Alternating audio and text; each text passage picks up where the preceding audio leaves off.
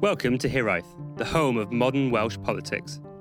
First elected to Parliament in 1974 as the MP for Carnarvon, Dafydd Wigley served Plaid Cymru in Westminster, the Welsh Assembly and the House of Lords, including 2 stints as leader, firstly between 1981 and 1984, and again from 1991 to 2000. In 2011, he took his seat in the House of Lords as Baron Wigley of Carnarvon and has just celebrated 10 years as a life peer. Hello, Dafydd. Hello there. Thank you so much for joining us today. Pleasure. As we're talking about the House of Lords and celebrating your 10 years there, did you have any qualms about taking a peerage? Well, of course, anybody with a Plaid background would have some doubts. Plaid Cymru had, of course, resisted sending people to the House of Lords right up until that time.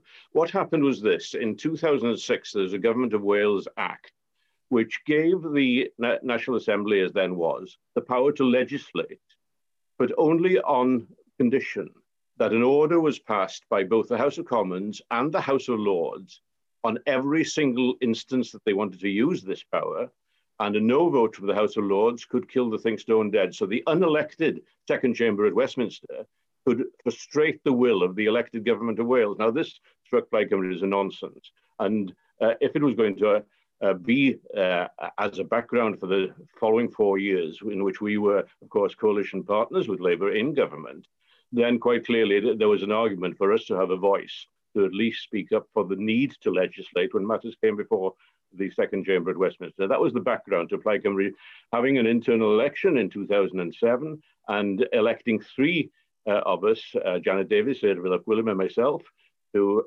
go to the House of Lords on the understanding that had been reached with the then Blair government that we would get 3 seats there. But of course, Tony Blair disappeared fairly quickly and Gordon Brown came in. And Gordon Brown indicated that over his dead body would he appoint any nationalists to the House of Lords. So there was Janet, Erdal and myself in limbo. And we had to wait until 2011 when there's a change of government. And it's quite ironic, isn't it, that it was a Tory government on which we had to depend to get any sort of constitutional rights. But look, it is an outrage that the leader of one party at Westminster would deny another constitutional party that had elected members in the House of Commons a right to speak in the second chamber of the Westminster Parliament. And that just underlines the nonsense of the situation. In the last few years, the Lords has been perceived in Wales as some sort of moderating force on this largely English governing House of Commons. Does that show that this sort of often derided system is working in a weird way? And do you think there's any sort of case for retaining the Lords, or do you think it must be reformed? Well, quite clearly, one can't justify on any basis whatsoever a second chamber of Parliament being formulated in this way. I mean, the background historically, of course, was that there were people who were hereditary peers, and that has long since gone, and now there are about 90 hereditary peers there out of a total of 800.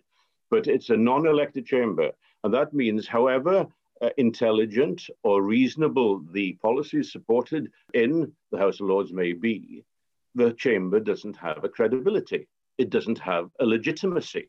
And until it becomes an elected chamber, assuming that there is a need for a second chamber at all, then it has to be on the basis of being elected in order to give that reasonable voice, which very often does arise in the House of Lords in its debates, to give a momentum and a force to that voice so that it has a constructive impact on the overall policy outcome reached at by Westminster. But that is not to justify the House of Lords as it now is.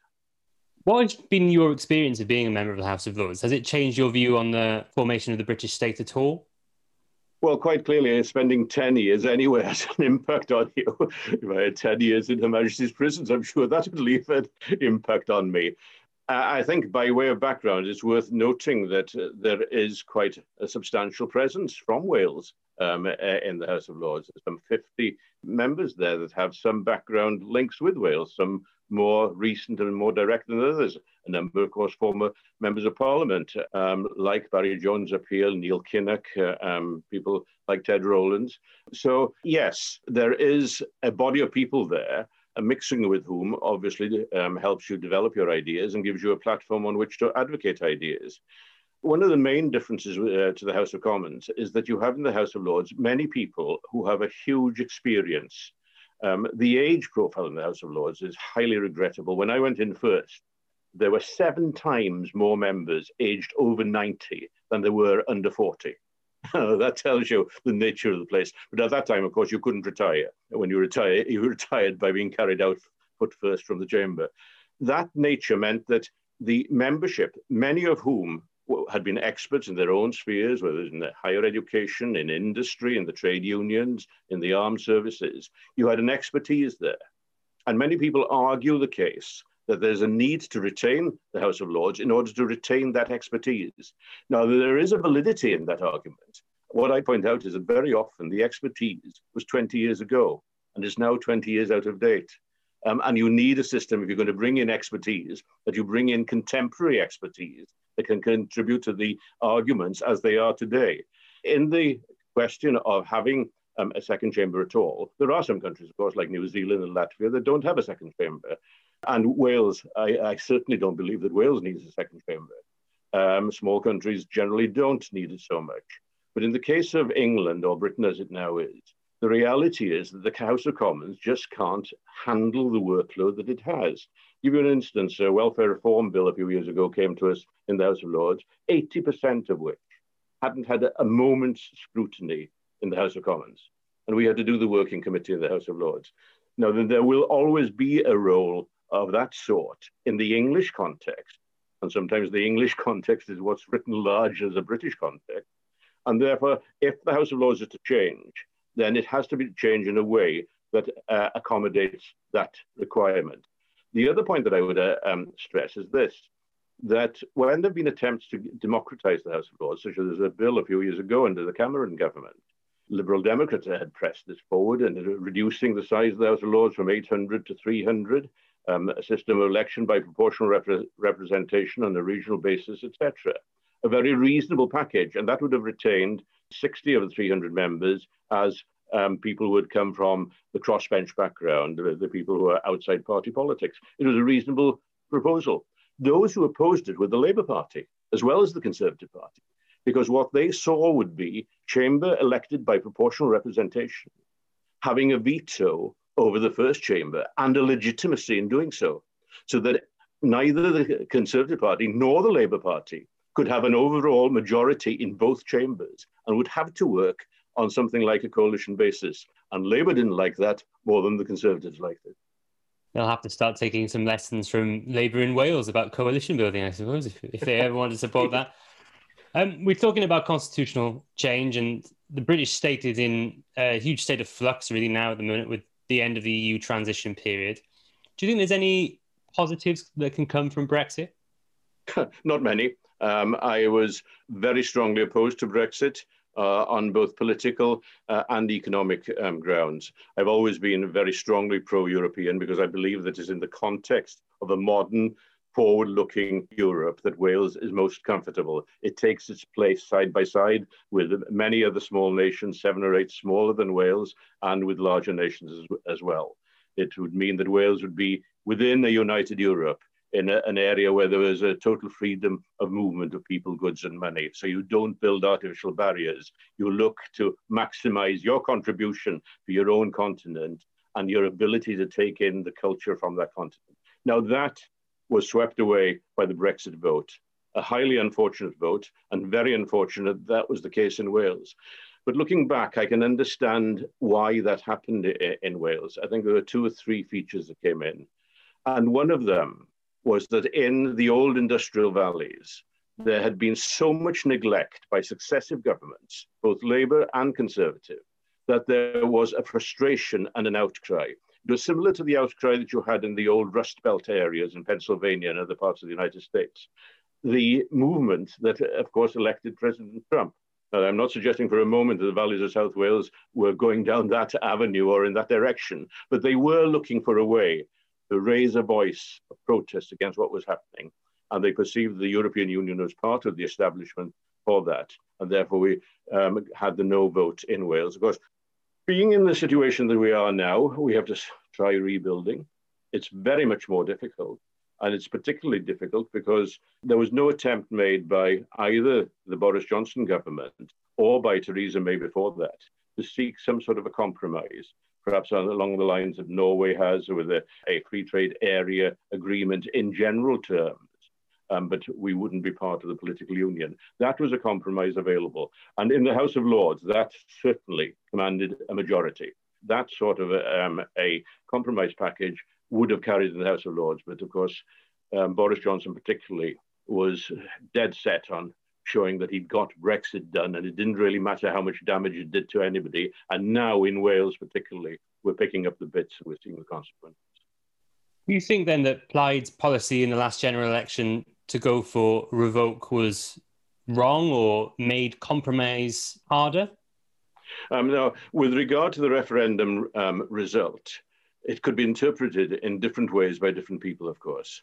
Whether it was a vote for a no-deal Brexit, the ultimate worst possibility of all, which we have avoided, but only just, and some of the attributes of a no-deal Brexit in the current settlement.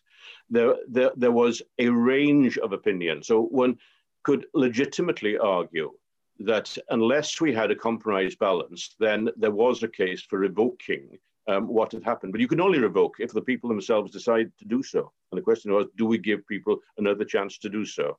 I think there are many, many people now, certainly people with whom I'm in touch in Wales, people in the farming fraternity, people in the industry, manufacturing industry, which was, of course, my personal background, people who are fishermen, seashell fishermen, mussel fishermen, and all the rest, who are now seeing the damage that Brexit is doing to them. You look at the port of Holyhead, where the volume of traffic has dropped by 2/3. Some of it may come back, but a lot of traffic from Ireland is finding its way directly to Europe.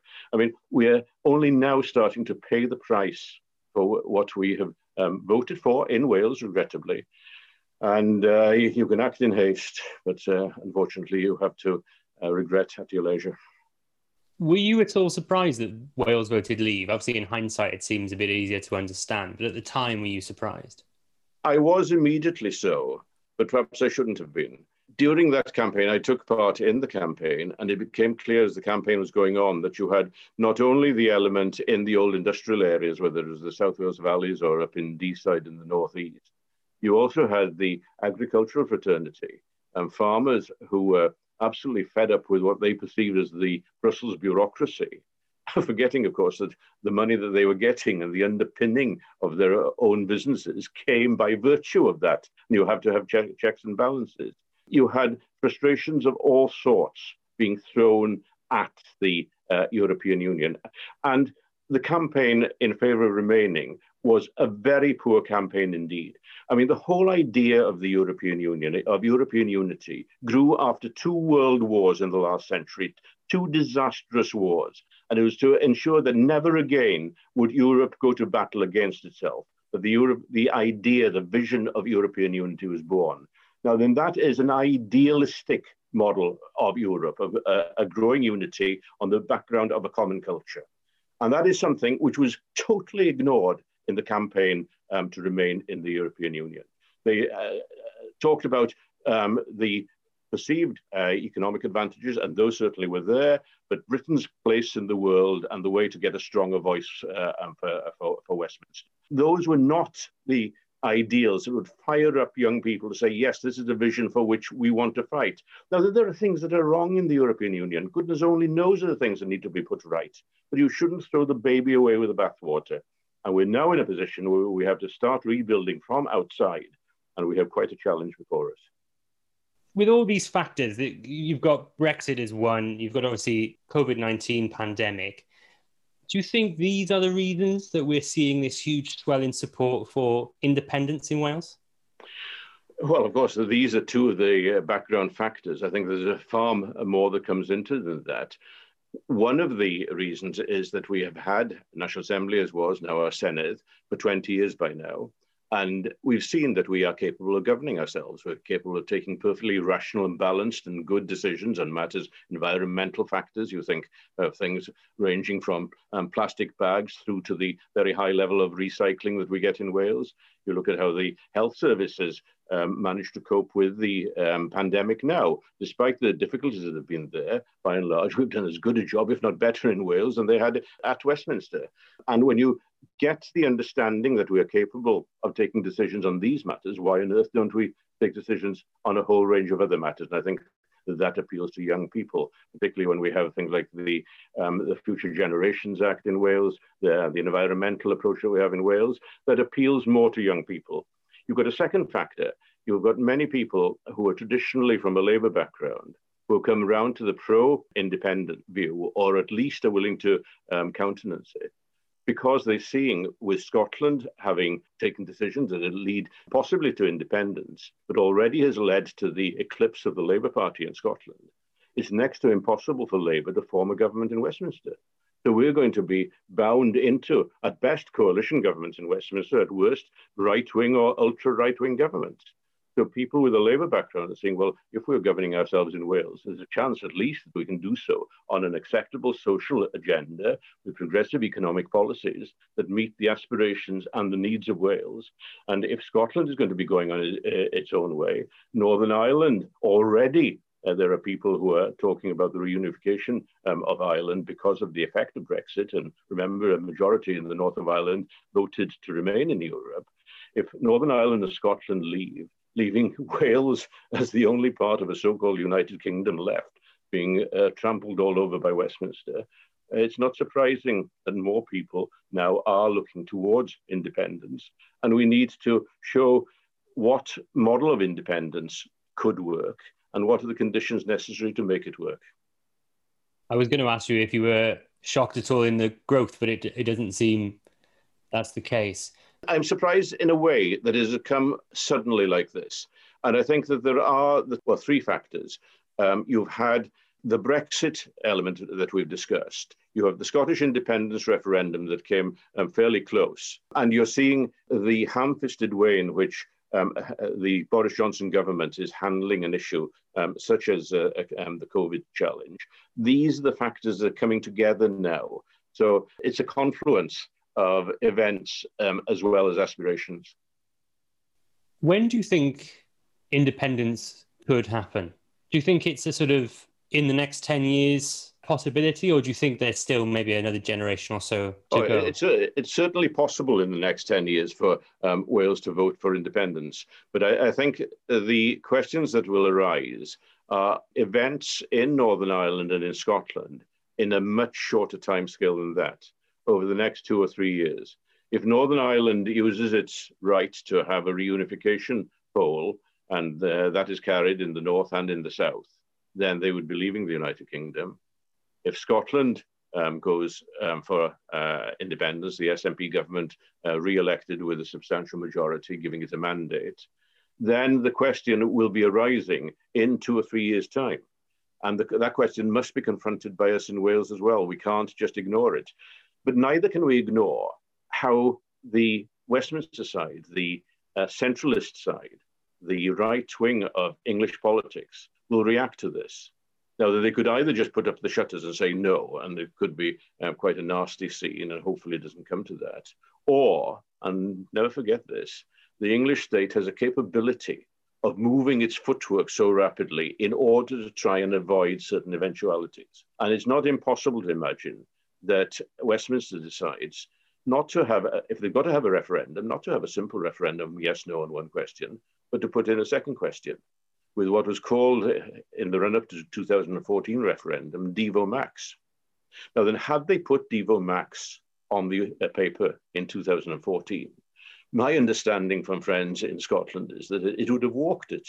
They may have missed the boat in missing 2014, but they may try reintroducing something like that, which might, in this instance by now, mean the remodeling of the British state with a federal, a quasi-federal, or a confederal approach to it. In which case, independence for Wales, if it's in the context of those sort of changes to ameliorate what's happening in Scotland and Northern Ireland, it may be something that comes naturally as a part of the changing of the political edifice within which we live. On that federalism, confederalism point, do you think there's any chance that Scotland is too far gone now to accept a form of federalism or confederalism? In some ways, yes. I mean, clearly 2014 was the point at which that should have been brought in if there was a willingness in London to consider it, because it requires England to change a lot as well as Scotland, Wales and Northern Ireland. And there probably wasn't an appreciation of the reality, political reality, as far as Scotland was concerned, within the corridors of Westminster and Whitehall.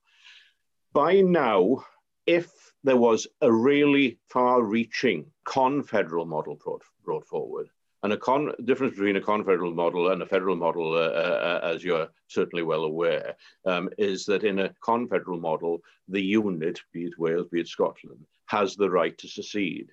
And the activities undertaken on a central basis may be only those that can best be done there and by agreement, by concordat, things like defence policy. Now, if as radical a package as that were put forward as an alternative, I just don't know how the Scottish people would react. There will be all sorts of barriers thrown up against independence in any referendum, and they will now include, of course, the reality of us being outside the European Union. It was so much easier to argue the case from a Welsh point of view as well as a Scottish point of view if we're all within the European Union and you have the free movement of people, goods and money between nations of these islands and the Union itself. If independence means that you're not part of a free movement within the United Kingdom, then that clearly would raise problems. I mean, it's absolute nonsense to talk of independence for Wales, meaning that you build a barrier stopping people moving from across Offa's Dyke. I mean, that is ludicrous. That's not the world we're living in. We want an independence that's a positive, outward-looking, forward-moving dynamic, not something that is trying to turn us to the past. So, in asking whether Scotland, and it is Scotland we're talking about, I think Northern Ireland will be determined on different factors. If Scotland is willing to compromise, it would have to be on that sort of a model. And I would think that is a sort of model that Wales would be willing to look at as well. And it's interesting to see now that within the Labour Party in Wales, you're having individuals, even pretty high up individuals, who don't rubbish the idea of independence, but probably think of it in those sort of terms. But I have my doubts whether Westminster and the powers that be at Westminster will relinquish the powers and the controls they've got. They are so selfish with them, so proud of them, so greedy of them. I suspect they will hold on.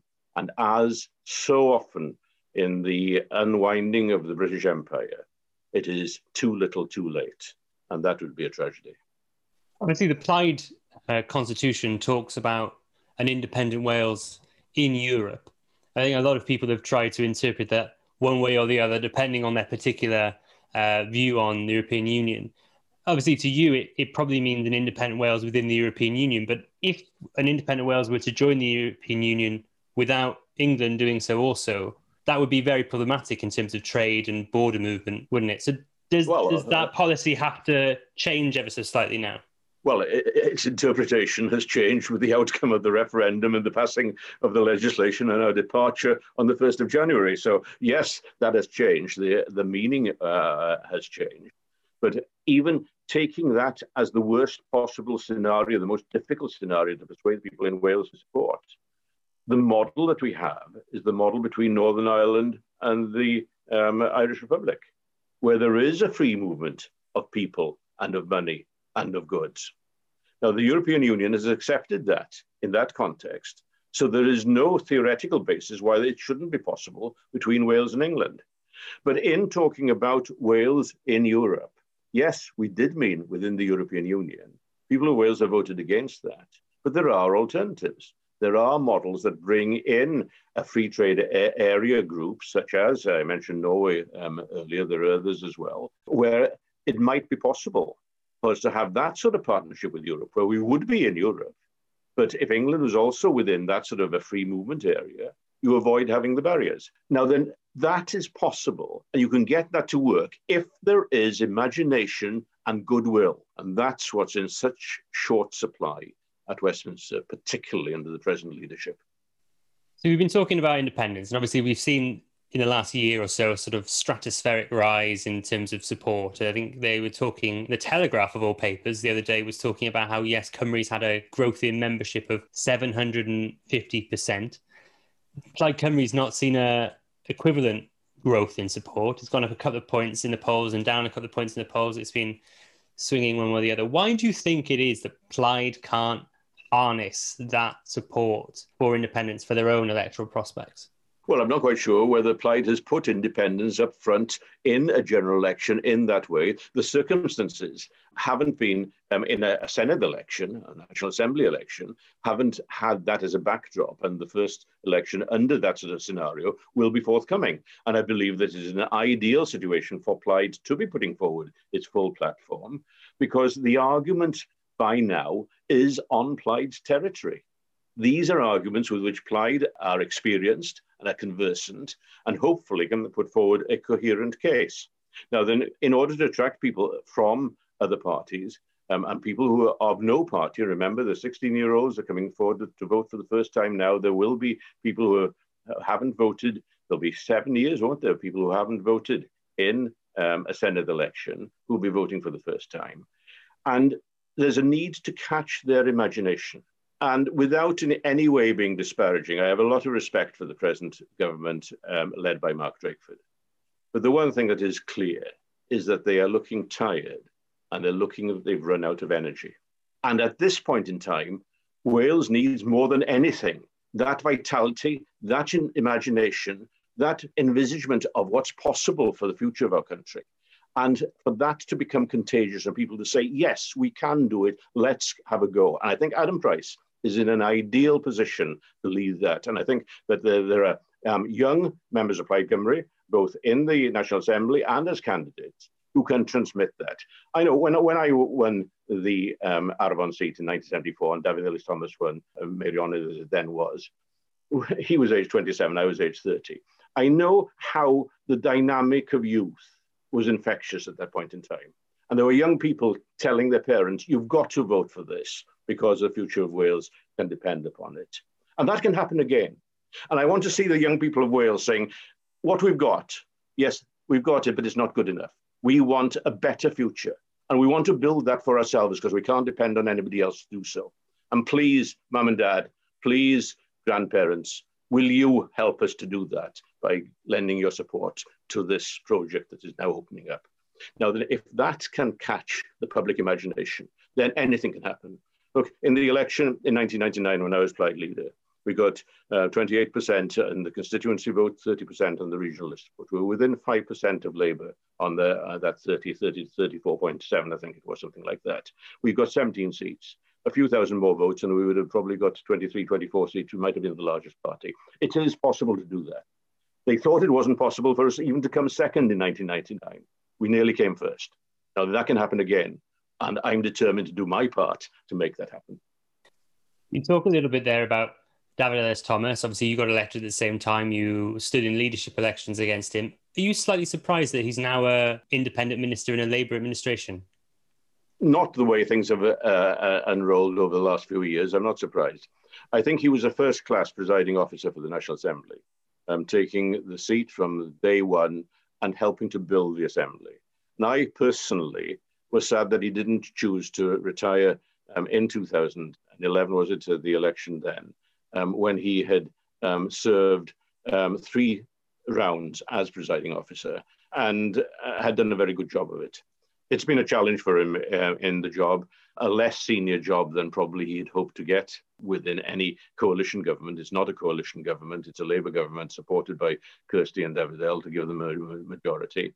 It hasn't gone down particularly well in his own constituency, but then it wouldn't, would it, if he'd changed sides like that. And I'm sorry that his career might end in that way, because he has played a significant part, not just within the House of Commons, then the House of Lords, but with bodies such as the Welsh Language Board when he was chairing that 7 years ago, and in the world of Welsh education, he has played a significant part. How is the Plaid Cymru of today different to the one you joined? Well, of course, at the time when I joined the party, I first supported Plaid Cymru. I stood as a Plaid Cymru candidate in school in the 1959 mock parliamentary elections. So I go back a long way. Plaid Cymru was an idealistic party. It was a party of protest very much. At that time, the protest was against Tryweryn.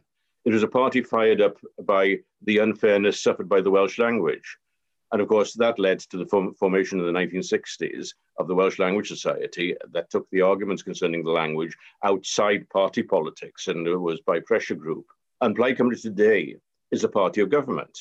We have been a coalition partner in the Government of Wales for 4 years, but we are now the governing party in 4 of our local authorities. 2 of the 4 police commissioners in Wales are Plaid Cymru people. In other words, we're a party that is taking responsibility onto our own shoulders. But I hope that Plaid Cymru is still a party, as it was under Gwynfor Evans back in those early days when I joined, a party that can appeal to people who have a vision of Wales and of Wales within a wider context, within the European context, as I put it forward. Because Plaid Cymru, when in the early years I was a member, you could describe it as being Eurosceptic. And by now, it sees the context, the European context, which actually Saunders Lewis had seen way back in the early years of Plaid Cymru, that Wales should exist within a European context because our language and culture and our history and our heritage, our Christianity, everything has come from this common European background that we have. So yes, Plaid Cymru is a different party, but it's a party that can inspire young people in Wales to join. You know, one of the things that I've seen since I returned to Westminster was how in our parliamentary team, we have young people of outstanding ability working for us.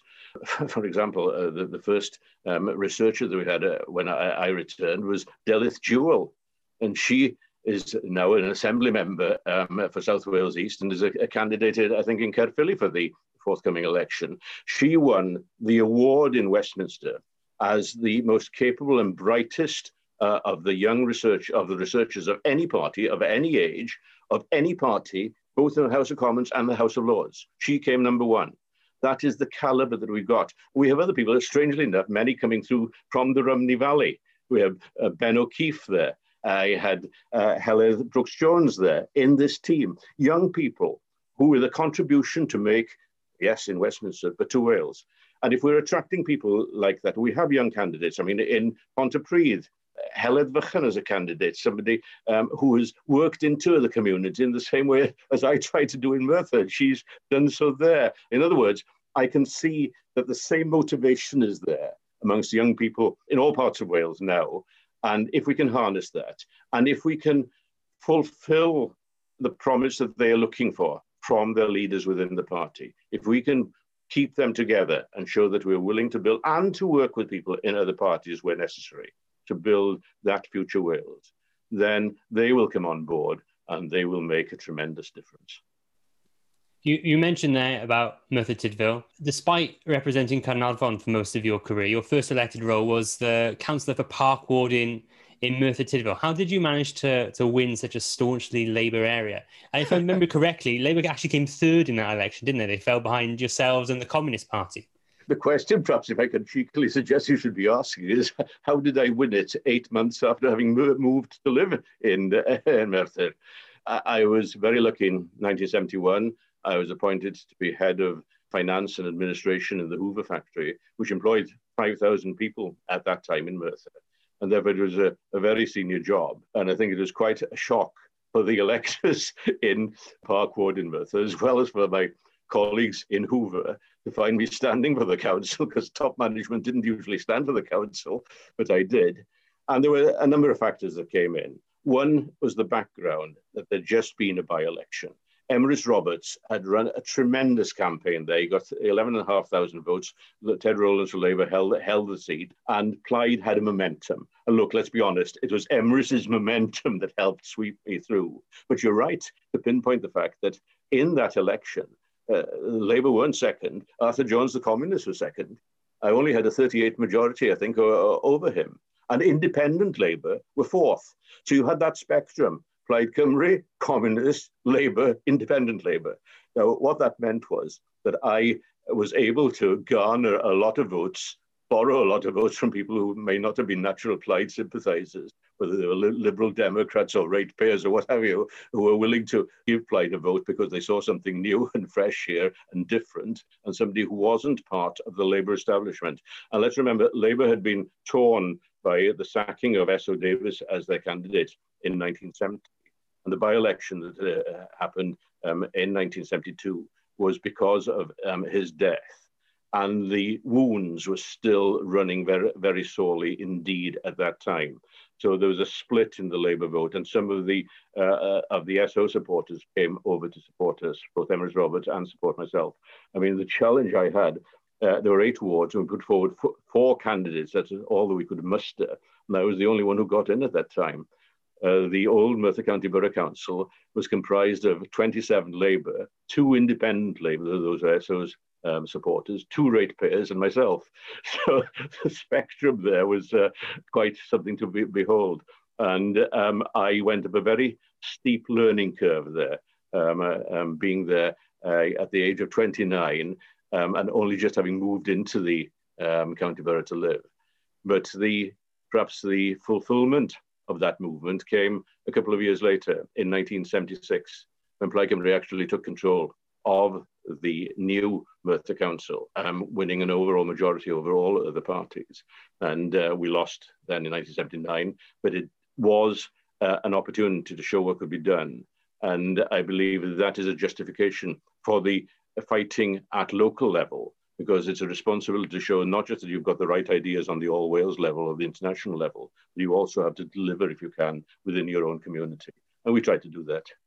Is that the model you think that Plaid needs to take forward in terms of reaching out into these traditionally Labour areas? Is it working hard on the ground, or is it something else? Well, that certainly is a very important factor, because Sid Morgan, who was one of Phil Williams's colleagues in the famous 1968 Caerphilly by-election, Jill Evans's partner, now living in Rhondda, of course, he had a saying that if you teach people that you're talking sense when you're talking about their dustbins, they'll believe you that you're talking sense when you're talking about a parliament in Cardiff. And there's a lot of truth in that the reality of political life and political decisions is how it impacts people within their own area. How does public policy impact those people in Pontypridd who are suffering from the floods, for example? How does it impact those communities in Blaenau Gwent or in the Rhymney Valley, where they've lost the basic industry and they haven't got new jobs fit for their young people to build a future within their own communities? When you can catch people's imagination in that way, then they will come with you. And I believe that if we can do that, building from the bottom up, you don't build any building from the top down, you build from the bottom up. That means from the community up, and from the community's needs up, and the community's values upwards. If you do that in every part of Wales, then you can get a platform on which to build bigger and more far-reaching changes that I believe we need. But that will depend on getting young people in these areas fired up and willing to take responsibility on their own shoulders. It's not enough just to protest. You have to put forward an alternative vision, and you have to show how that vision can be turned into reality. And that's what we need to do. How do you think Plaid will do then in this upcoming Senedd election? There's no reason at all why we don't do very well indeed. I mean, it's a far better backdrop for us than it was for me in 1999 in that first election, where we thought we were going to be a very hard push to get out of 3rd place, or whether we could beat the Tories into 2nd place. Now then, given what's happening in Wales, the interest there is in independence, the changes taking place in Scotland and Ireland, people are now thinking on an agenda where Plaid is the party that can give a leadership, and is also putting forward an alternative government to a Labour-led government, which is looking fairly jaded. I believe there's a time for new ideas, new vision, and I think that Adam Price is the ideal person for putting that forward. His roots in the industrial South Wales, his training as an economist being highly relevant to what we're facing, the way he can relate to people and inspire people, I believe can get the support that he needs. So there's no reason at all why Plaid shouldn't be looking at 20 plus seats in the National Assembly. Getting an overall majority would be very difficult, but it's going to be difficult for any party, the way things have worked through by now. I mean, Labour doesn't have an overall majority now. So I think it'd be unrealistic to say, yes, Plaid is going to have an overall majority. We can aim at being the largest party. That's what we should be doing. And we can certainly aim at being very close indeed on Labour's heels in order to challenge them for the leadership within the Senedd. And remember this, it was in 2007 that the SNP just about squeaked through to become the largest party in the Scottish Parliament at that time. And they came from a background where their vote had been quite similar to Plaid's. It can be done if you catch the imagination and have the programme and you have the dynamic to turn that into reality. And I believe we have it. You bring up the SNP. If you looked at Wales and Scotland in 1999, you would have thought it was Plaid that would have taken that step forward and been this governing party, because you did better than the SNP did in their equivalent election in 1999. Why do you think Plaid have not been able to recreate that success on a Welsh level? Well, I think in some ways, Plaid Cymru helped Labour to the position that they're in Wales, in that Plaid Cymru gave Labour an almighty shock in 1999. It wasn't just that we'd won the seats we had. We came within a stone's throw, a few hundred votes in the Cynon Valley seat, for example, a couple of thousand votes in Pontypridd.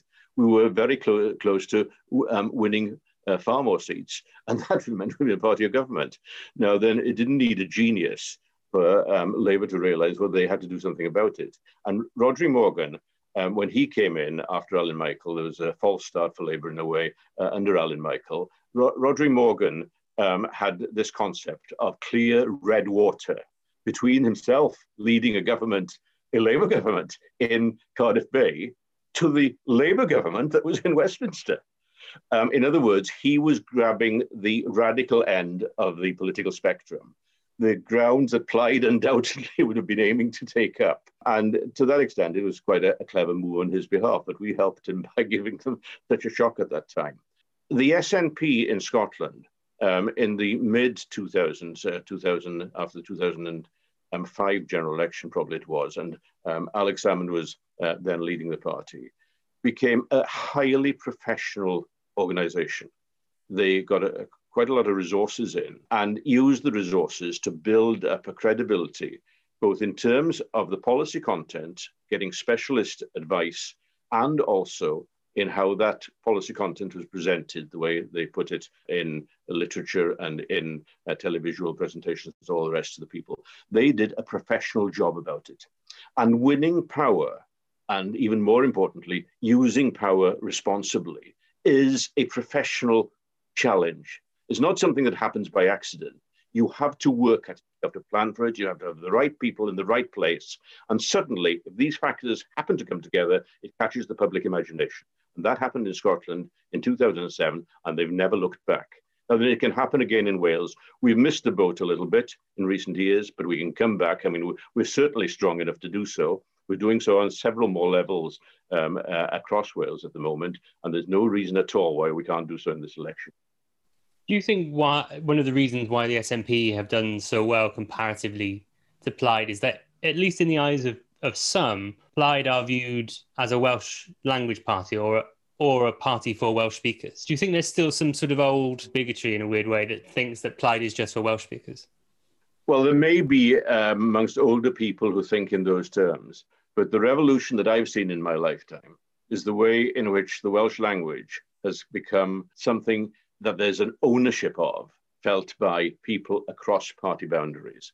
I remember an incident in the House of Commons when I was a Member of Parliament, when somebody on the Tory benches, I think it was, raised the question of what was the cost of teaching Welsh? And if you divided it by the number of Welsh speakers, wasn't it an outrageous sum? And it was Alan Rogers, a Labour MP from Rhondda, that got up and said, hey, that's the wrong calculation. You don't divide the cost of the Welsh language between those who speak it. You divide it by everyone living in Wales, because the Welsh language belongs to the whole of the Welsh nation. And I think that is a change that has happened during my lifetime. You know, one of the early fights that I had in Merthyr was to get a Welsh school established. There wasn't a single Welsh school there. And we had two older boys who sadly died. But we were looking, where will they get their education? There wasn't a Welsh school in the whole borough. And we had a tremendous campaign, and we eventually won it. And I won't go into the detail now. But what I was going to say is this. in 3-4 weeks' time, I've been invited by the Merthyr Council to take part in a ceremony acknowledging the plan being turned into reality for a third Welsh school in the borough, where it just shows the way in which the Welsh language has been taken to heart, and not just by people in Plaid Cymru, but by people across the political spectrum. And that, I think, is as it should be, because the language is the language that belongs to everyone, even the Brexiteers speaking Welsh, and they have every right to do so. I will challenge them on their Brexit credentials. I will not challenge them on the right to do so in the Welsh language. And I'm delighted that the Labour government, when Carwyn Jones was First Minister, put the target of getting 50% of the people of Wales Welsh-speaking, or at least understanding Welsh fluently by the year 2050. That is an ambitious target. I'm not quite sure whether we're on path at the moment to reach there. But the fact that you're willing to put a target is something that is worthwhile, because then you can work out what the steps you need to accomplish that target. And I think that we can work together across party lines to fulfill that. And we in Plaid don't need to be afraid of the language. Neither does anybody else in Wales, because at the end of the day, it is something, our culture, that belongs to all of us. You mentioned when you were talking about the SNP, about them having to go into coalitions in order to govern. We've had a lot of denials from all the parties, as is natural just before an election, that no one wants to go into coalition with anyone else. Do you think Plaid have to be open to that eventuality if they want to govern at least in the next few terms? Can I just correct you if I can be cheeky? I don't think I said that the SNP had gone into whole loads of coalitions at different times.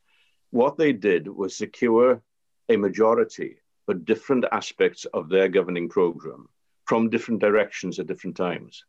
It wasn't coalition government. They worked for a period of time as a minority government. They did work as a majority government as well, and they're looking like getting an overall majority in the forthcoming election. But they were able, Alex Salmond in that first parliament, when he only had one more seat than Labour had at that time, he was able to do so by bringing forward a programme for government that was adjusted to the reality that he faced. If he wanted to get environmental policies through, he had to look to the Greens and 1 or 2 people like that. Social policies, he looked at people in the Labour Party, if not the leadership people on the backbenches. If the pro-business policies, he might have to even look towards the Conservatives to see whether they would allow such policies to go through. And that would have to be the approach, to my mind, within our own parliament as well. That if Plaid didn't have an overall majority, it should be tailoring from the basis of this election manifesto, putting a priority on those items where it could command a majority, looking in different directions for different purposes within the parliament itself. The challenge comes, of course, with the budget, because that budget brings together the priorities of all the departmental headings, and you have to balance one against the other. And sometimes it needs a tremendous amount of leadership to get that through. And at that point in time, Alex Salmond had the ability to charm people to follow his agenda. He's had a few ups and downs since then, but he succeeded in building a situation in Scotland that was quite incredible when you think it was starting in 2006 and where it was by within 8 years in 2014. It's quite incredible. They almost got the momentum to win a referendum on independence. So yes, we need to have a manifesto up front, but we need to think ourselves, what would be the priorities if we don't have an overall majority in order to implement it? I stand happily corrected. Thank you very much, David. Sorry about that. No. Good clarification. I've talked a little bit about the growth in support for independence. We're hearing a lot at the moment about support for abolition growing. And whilst it's nowhere near what it was in the late 90s, does it feel more possible now than it has since the Senedd was established that abolitionists may be in the ascendancy? Well, the first thing I would say, of course, is that the fact that people are unhappy with some of the policies that have been pursued within the Senedd, within the National Assembly, as was by the Government of Wales, the fact that they don't like the policies isn't a reason to abolish the institution. You know, if you don't like the policies being pursued by Boris Johnson at Westminster, you abolish Westminster and the House of Commons and the House of Lords. Well, perhaps the House of Lords, but no. I mean, you look for a better grouping of representatives to pursue better policies. And therefore, you will get some people who have a pathological hatred of Wales and Welsh people being able to take any decisions for themselves and don't like the very concept of people identifying as being Welsh. But the number of people that take that view are very small. I mean, it's certainly under 20%, perhaps only 10%. And there's always been that rump of people who are opposed to the National Assembly and then the Senate as it now is. But of course, there was a very tight vote in 1997.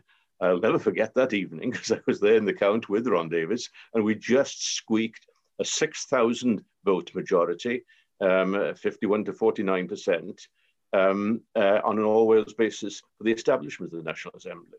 By 2011, when there was another referendum to give the assemblies far greater power of primary legislation and financial powers and all the rest, that referendum ended up in a 2-to-1 majority in favor of greater powers. No doubt that amongst those who opposed them were the people who didn't like the assembly or devolution at all.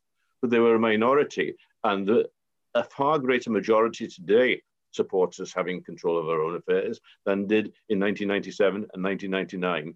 So yes, they'll be there. They have every right to speak of as they want to, but I don't believe they represent a majority of the people of Wales, and it would be such a retrograde step if we went back to the sort of days we had in the 1990s when we had John Redwood, a Secretary of State, the Secretary of State from a Conservative government representing right-wing politics that had been rejected in Wales. And he thought that he had the right to govern Wales like a latter-day Governor General.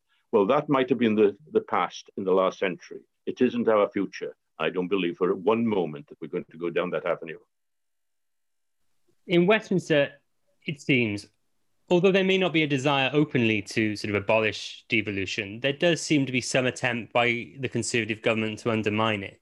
See things such as the Internal Market Act and Boris calling devolution a disaster. Do you think these things will have an impact on the way that Wales is able to govern itself and run its own affairs?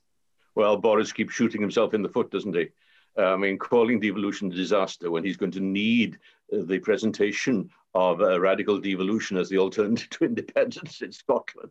I mean, really, I do feel sorry for him at times, but I think there are far more deserving people who need our sympathy than Boris Johnson. With regard to the Internal Market Bill, well, quite clearly, when we left the European Union, regrettably, we had to get a structure that allows for the internal United Kingdom market to work, and there had to be legislation for that. The problem was that Westminster wanted to take some of the powers coming back from Brussels, even in fully devolved areas such as agriculture, and to be running them from Westminster, which would mean imposing the English view and the English priorities over Scotland, Wales, and Northern Ireland. Now then, that should not be happening. There are some things you have to have resolved on a UK basis to ensure that there is fair play and that there isn't the unfair undermining of one country's economy by the other. But what this comes down to is the mechanism by which you sort out the problem. The need for there to be a coming together of representatives of Wales, Scotland, Northern Ireland, and England in some body detached from Westminster and detached from the other three governments as well, to resolve areas of conflict. And for that to be not just on a population basis where England would have so many representatives, they would swamp Wales, Scotland, and Northern Ireland together, but for there need to be a qualified majority vote within that structure in order to resolve the difficulties that are arising. And for there to be an acceptance at Westminster, in Cardiff, in Edinburgh, and Belfast, that such a ruling would be acceptable. Now, then we had a tremendous fight on that in the autumn leading through to Christmas, and most of the fight was actually in the House of Lords. And there were people from all parties and no parties, people like Lord Thomas of Cumgear, the former Lord Chief Justice, played a leading part, and Elora Finlay from Cardiff. The House of Lords, I think, persuaded the government to realise that they had to change emphasis in this. And the jury is still out. There is still fine-tuning that's needed. But I think we can get a compromise on that with which we can live. But it is a difficult instance in that when we went into the European Union, there wasn't devolution. And when we come out, these bodies are there, ready to take responsibility. And how you get the balance between that and Westminster is something that will be seen differently from the different four corners of these islands. Do you have something that you could identify as a career highlight? Oh, my goodness. You're talking about my political career, not my industrial career, I assume, because before going into politics, I mean, I was in the world of industry with Ford, Mars and Hoover. And my great happiness in leaving Hoover was that I left just after we succeeded in getting an expansion plan for investment in Merthyr, which would today be equivalent to almost £200 million investment, with the government putting in a lot of money and speeding up the A470s to dual it up beyond Merthyr. And that was something that I was very proud of. And when, after having come Member of Parliament for Carnarvon, one of the things that I had great pleasure with was setting up a small company employing just one person. I was the chairman of the company for 11 years of independent existence, doing it as a hobby on a Sunday morning. But we built it up. And it eventually was employing and is employing some 400 people in Llanberis. Is now part of the Siemens structure, medical diagnostics. So there are things like that that have given me great satisfaction outside of politics. But within politics, the things apart from, obviously, getting the Home Rule movement to a climax that delivered devolution. And I didn't do this myself, but I was very happy to have been able to work with Ron Davis and others in getting that yes vote in 1997. That clearly was a highlight. But otherwise, there were highlights in, for example, the legislative sphere in the world of disability. In 1981, it was the International Year of Disabled People. And we had 2 disabled boys. So the disability agenda was very high on my personal list of priorities. And I came out of the ballot fairly low down, number 11, and my bill was talked out by a Tory. And we succeeded in mobilizing people throughout the United Kingdom to lobby their members of parliament, so much so that we got 340 MPs to sign a motion in support of my bill, over half the House. It's very, very rarely that that happened. And the government had to concede, and they allowed the bill to become an act. And that then led to the 1986 Disabled Persons Act, for which I was the campaign manager. And then in the 90s, when John Majors was Prime Minister, to getting the disability discrimination legislation through. And I worked closely, John Majors was my parliamentary pair, and we worked on that agenda to deliver. So outside the constitutional questions, the questions relating just to Wales or to Europe, the question of disability politics has been a high priority, and it remains so. David, we've got one last question for you. If you had one wish for the future of Wales, what would you like to see?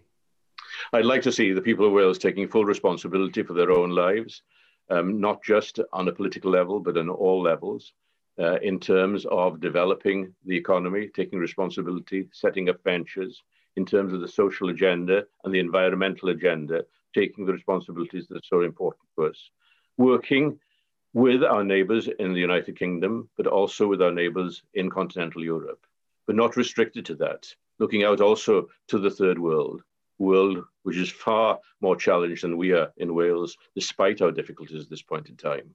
We have responsibilities around the globe towards our fellow human beings, towards our environment, and towards our future. Now then, if all the people of Wales, particularly the young people of Wales, whose future it is, if they can recognise these responsibilities and act on them, then we can play our part, our small part, in helping to ensure a fairer world and a fairer future for our people. David Wigley, thank you very much for talking to us. Thank you. Thank you for listening to Hiraeth. If you like what you heard, please don't forget to subscribe, rate and review.